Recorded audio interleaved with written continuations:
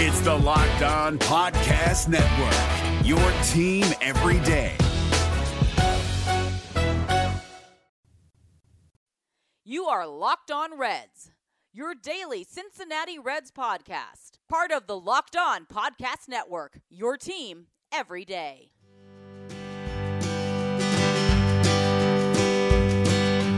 Welcome into your daily source for the Cincinnati Reds throughout the offseason. This is the Locked On Reds podcast, and I'm your host, Jeff Carr.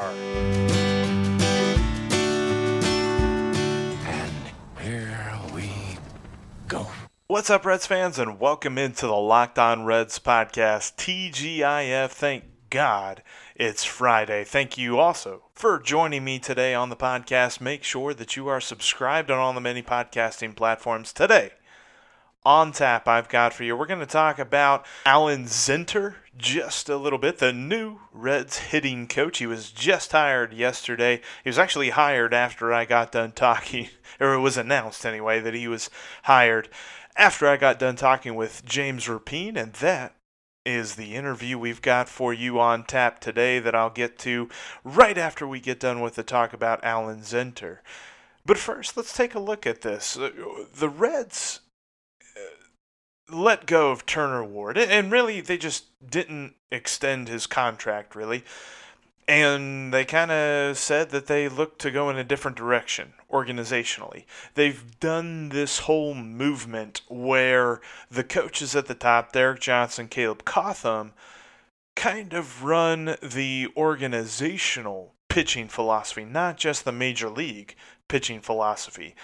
And I think that's what they were looking for in this hire. They bring in Alan Zinter, a guy who for the last 2 years had worked in the player development department for the Giants. Why is that significant? That is where David Bell came from. And David Bell, in his quote, mentioned familiarity with Zinter and that he knew him and he was excited to have him on the staff. And you know, obviously they didn't get too in-depth as to his philosophies on hitting and all that different stuff. But they mentioned that it's a good base. It's a good foundation. It's a simple philosophy, an easy thing that they can implement organizationally wide. Organizationally wide, man. Say that 5 times fast. Anyway, but with Zinter coming in, he fits the whole mold that the Reds have gone with their assistant coaches, where they not only focus on the major league team, but also look at the farm system as a whole and all of the prospects that they're dealing with there. Zinter fits in as the hitting guy for the development phase, and actually that was his title in the player development department for the Giants. It said that he was in charge of player development, offense. It just, I don't know, it's weird, the title, and they put that in the MLB.com article talking about the hire of Alan Zinter, and I thought that was kind of funny. I also thought it was interesting, the interview process. Maybe you read it, maybe you didn't, but in the article it kind of broke down how the Reds interviewed Alan Zinter. They said part of it was done in the batting cages at Great American Ballpark, with Dick Williams and Nick Kroll and David Bell all there kind of, interviewing him, watching him work, because it said that Zinter worked in the cage with the team's translator, Julio Murillo, a former minor league player. So basically, you can insinuate that they had a machine pitching, or they had a pitcher simulating at-bats with Murillo, talking about Zinter's philosophy and how he would approach each at-bat, which that's kind of cool. I don't know if that's like, the standard way that a team interviews a hitting coach, but that makes absolutely makes complete sense there. And then they said the other part of the interview happened in Arizona, where Zinter spent the day with David Bell and Donnie Ecker, who was also promoted to assistant hitting coach / hitting coordinator, kind of like what Caleb Cotham is, the assistant pitching coach and pitching coordinator for the entire organization. And said that Zinter and Ecker hadn't worked together before, but they seemed to have a lot of chemistry. David Bell, in a quote talking about the Arizona part of the interview, said that they have the same basic philosophies. They have different ways of explaining things, but the same basic principles when it comes to hitting. And a lot of the times they had the exact same thoughts on things. And whenever David Bell said that whenever they weren't repeating what each other said, they were complimenting what each other said. So it sounded like they worked really well together. Zinter, in his resume, the last time he was a Major League hitting coach was for the Padres, and the last year was 2017. And it's interesting because the article on Reds.com that came from Mark Sheldon points out that the 2017 Padres weren't exactly a good offensive team. They only scored 604 runs compared to 816 runs given up, and it's hilarious because they finished that season 71-91. And we always like to talk about the Pythagorean win-loss for the Reds in 2019. The Pythagorean win-loss for the Padres in 2017 says that they should have been a lot worse. They should have been 59-103 based on their run differential. And now, yeah, sure, I mean, you can throw that up there, the statistics as far as hitting is concerned for the Padres in 2017. But also bear in mind, they had lineups that boasted the hitting prowess of Carlos Asuaje, Eric Ibar, Corey Spangenberg, Yangervis Solarte. You know, I mean, we're really talking about some big boppers here. I think when it comes to the assistant coaches, yeah, it's easy to pin the runs scored and all that different stuff on a hitting coach, but I mean, it's really not that much involved, is he? I mean, are we really going to sit here and blame Turner Ward for the way that the hitting was? He's not the one that's taking the at-bats. I don't know. I think it's a good hire, but for lack of understanding as to why it would be a bad one. It sounds like he clicks with David Bell, he clicks with Donnie Ecker, and he has some good philosophies according to David Bell. That's really all I need to know. So, yay. The Reds got Alan Zinter. Now let's go get some actual guys who are going to take actual at-bats in actual games. And we're going to talk about that here in just a moment with James Rapien. Coming up, we're going to look at the offseason. We're going to also take a look at the Cleveland Indians. That's the team that he covers on a daily basis. I even asked him about one of our favorite rumors this offseason in Francisco Lindor. First, have you checked out the Vivid Seats app? Download that Vivid Seats app and put in the promo code POSTSEASON to get a discount of up to $100 off of your next ticket order. If you're like me and you're a crazy Bengals fan that still actually is paying attention to what the Bengals are doing despite the fact that they are now 0-7. By the way, check out the Locked On Bengals podcast. Joe Goodberry and Jake Lisco, they've got a great thing going on over there every day talking about the Bengals. And they make it fun. They make the Bengals fun, even though the Bengals themselves are not super fun. But check out the Vivid Seats app for your next ticket. I was looking at the Vivid Seats app at Cincinnati Bengals tickets against the Jaguars this past Sunday. The prices were hilarious. You could go to a Bengals game last Sunday for about the same price as a nice ticket to a Reds game. And you don't normally see that. But that's mostly the Bengals. That's not necessarily Vivid Seats, although they do have some good offers from time to time.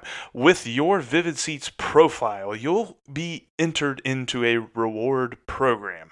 And it's not like you got to pay yearly. It's not a subscription-based thing. No. They tally up your ticket purchases, and you work your way up to free tickets. Say that with me again. Free tickets. Free tickets sound amazing. And it's not just to sporting events. You could go to live concerts. You could go to stand-up comedy, Broadway musicals. Heck, if you want to go see some wrestling, some WWE, or maybe even some of that new stuff, the AEW, All Elite Wrestling, check out the Vivid Seats app. They've got tickets for you. Download the app and enter the promo code POSTSEASON for a discount on your next ticket order. And also, sponsoring today's podcast is Blue Chew. You guys have heard me talk about Blue Chew for a little while now. If you're looking for a performance boost in the bedroom, Go to BlueChew.com and enter promo code MLB. You get your first order for free. You just pay $5 in shipping. On the Blue Chew website, they'll have you fill out a questionnaire, talk with an online pharmacist, and then they will send the order to your door. There's no awkward in-office doctor visit. There's no waiting in line at the pharmacy. Heck, you don't even have to go through the nice, convenient drive-through pharmacies that some of these pharmacies have now. No, it gets sent to you. And what Blue Chew is, it's a chewable form with the same active ingredient as Viagra or Cialis, but it works quick because it's a chewable. Chew it and do it with Blue Chew. Head over to BlueChew.com and enter promo code MLB for your first order free. Just pay $5 in shipping. Blue Chew is the better, cheaper, faster choice, and we thank them for sponsoring the Locked On Reds podcast today. For today's Fun and Friday, I've got the architect of Locked On Reds and the man now who is knowing everything knows everything about Cleveland sports. James Rapien joins me on today's show. James, how's Cleveland up there? Has it snowed yet? No snow. Weather pretty good overall, actually. Pretty sunny and comparable to Cincinnati so far. That's going to change soon, and I know it, and I'm bracing myself for that. But yeah, so far it's been normal fall weather, which I will take any day of the week. Well, that's all right. I know that got the Browns and got Cavs just starting up too, but real quick before we jump into some Reds talk, what is the mood around the Indians heading into this postseason? Or this offseason, it feels like just from the outside looking in that they're kind of standing on the edge of the knife and they could go either way. Is that kind of how it feels up there? Yeah, I think there's certainly some uncertainty. Look at me, uncertainty when it comes to the Indians. What do they do this off season? They're going to have salary. Like if their salary for this past year, 2019, is the same as it is in 2020, and the budget is the same, they'll have some money to go out and make some moves. It'll be interesting to see what they do. Do they try to make a run at Puig? Do they try to keep him? Much like he was in Cincinnati, he became a quick fan favorite here. Certainly a guy, especially with the way he played in September, hitting over 350, certainly a guy that the Indians could look at. Do they make a trade? There's all these speculation about Francisco Lindor. Personally, I don't think they move Francisco Lindor. I think he's here to stay for at least another season. And I wrote about it earlier in the week. I would offer him a shorter term. Everyone gets all these 10-year contracts. I'd offer him a 5-year contract, $37 million per. I would try to do that because baseball is weird with these decade-long contracts. You don't get that in football. You don't get that in basketball. Try to change it.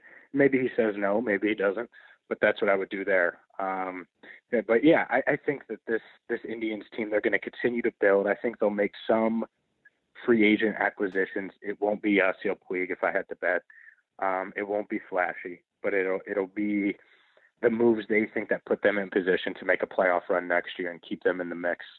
And then when the time is to push that button and trade at the deadline and add some talent, I think they'll do that as well. I think that's kind of their formula.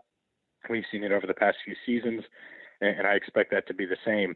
The interesting thing, and I won't keep going on and on about the Indians, even though I could, the interesting thing is that the Central's only going to get better. I think the White Sox are for real. You want to talk about a young lineup with Tim Anderson and some of those guys. I think that their lineup is real. Obviously, the Twins emerged this year, so it's going to be a pretty competitive Central Division in the American League next season. I'll be honest, I almost forgot about the White Sox because I was going to ask what the view is of the organization looking at the Twins and kind of where they compare. But yeah, I mean, the White Sox are young just about at every position, it feels like, and they definitely have like up and coming pitchers, guys like Giolito who are finally starting to figure a few things out at least. And man, that is going to be intriguing to see because you're right. Like if they add a few pieces, they can still remain where they are and be competitive to win the division. But it's like if they rebuild, then it's going to definitely be a big climb back up for a few years. Yeah, and that's the thing to me is you don't want to. If you're the Indians, you don't want to rebuild, all right? We've seen the Reds rebuild. It sucks. Rebuilding in baseball is awful. Never want to do it. You want to retool. You want to slowly get rid of the players that you think are on the on the back nine, on the downtrend of their career, and get the guys, the younger guys, and slowly swap those out so you can transition. And it's extremely hard to do. The Indians found a way to do it this year, at least to a degree. They'll continue to do it this offseason and into next year. The thing that I think is interesting about the White Sox is who were they in on last offseason? Manny Machado. They traded for Yonder Alonso, even though he was done, just to hopefully have that connection with Machado to land him. If I'm them, and to me, I think they're a dark horse, why not go get Garrett Cole? Yeah. You can pay him the money. You go get that ace. You establish yourself as this team that is willing to go for it, and it really just changes the perception of that organization. If you're able to get someone like that now, will he sign there? Will someone else come with bigger money? Or who knows the situation? But they're a dark horse in my eyes for a pitcher like Cole, because I think they could offer $35-40 million per or close to it, and that's certainly going to at least get them a meeting with the ace from Houston, even though he looked a little rough the other night against the Nationals. But it's certainly interesting, and it'll be interesting to see how that plays out, and we'll see. And the Nats have quite a vibe going on so far in the World Series. I mean, there's people comparing them to the '90 Reds, and I'm just like, you know what? That's kind of true, because we all looked at the Astros as if, who's picking against the Astros, and then all of a sudden, wham, here you go, 2-0 deficit already. Now, and you mentioned the White Sox going after Cole because you see the value of the pitching. The hitting gets you there. The pitching wins games in the playoffs, though, for you. And when we talk about the hitting, there have been grumblings, not as much rumors as some of the other players that the Reds have been linked to this season, but there have been grumblings about Lindor. And I know you mentioned that the Indians probably aren't going to get rid of him because, why would you? Still got 2 more years of contract left, and then you can, like you said, sign him to a shorter deal but a little bit more rich in money. And I'm of the mind they probably won't be able to sign him, though. In all anyone that I've ran that by is kind of like, he ain't signing that. They're going to have to deal. So realistically, that path won't work, but it's one I would try. But it doesn't sound like he will be in Cleveland long term. So I will add that in there. Okay. And thinking of it in that regard, what if you are the general manager of the Indians that is trying to figure out how to go about the Lindor situation, and you look at the Reds organization, is there a deal to be had?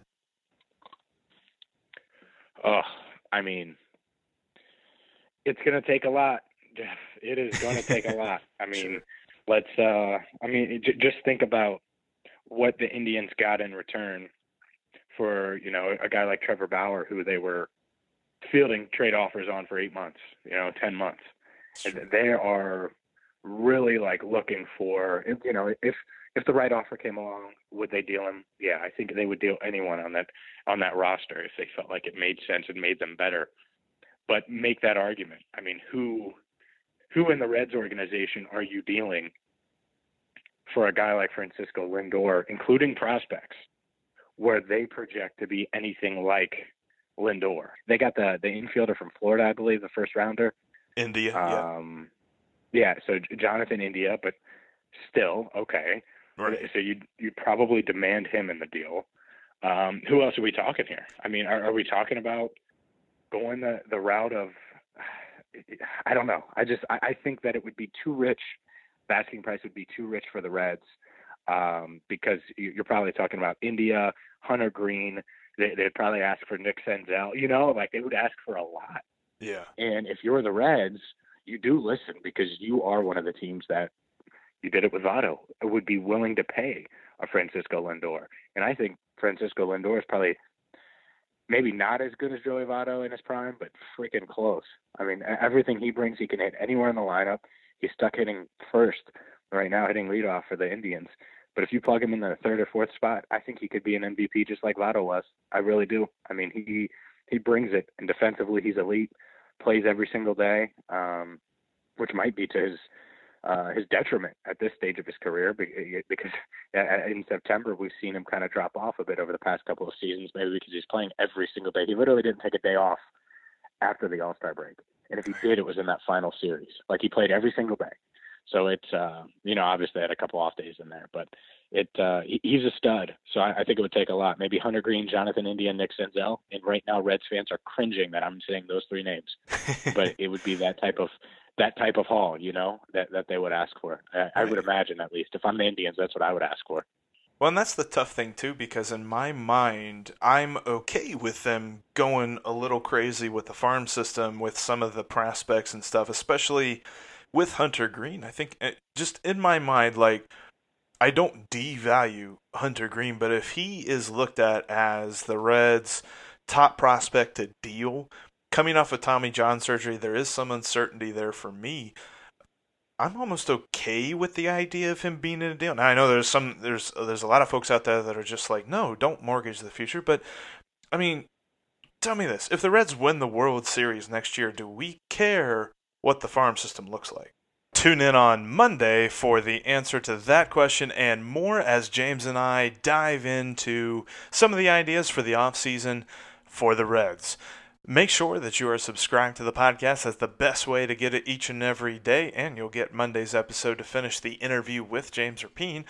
Also, make sure to follow us on Twitter at Jeff Carr with 3 Fs and at Locked On Reds, and save the Locked On Reds line number into your phone at 513-549-0159. I'm going to talk to you guys on Monday. James will be back to finish the interview on that day.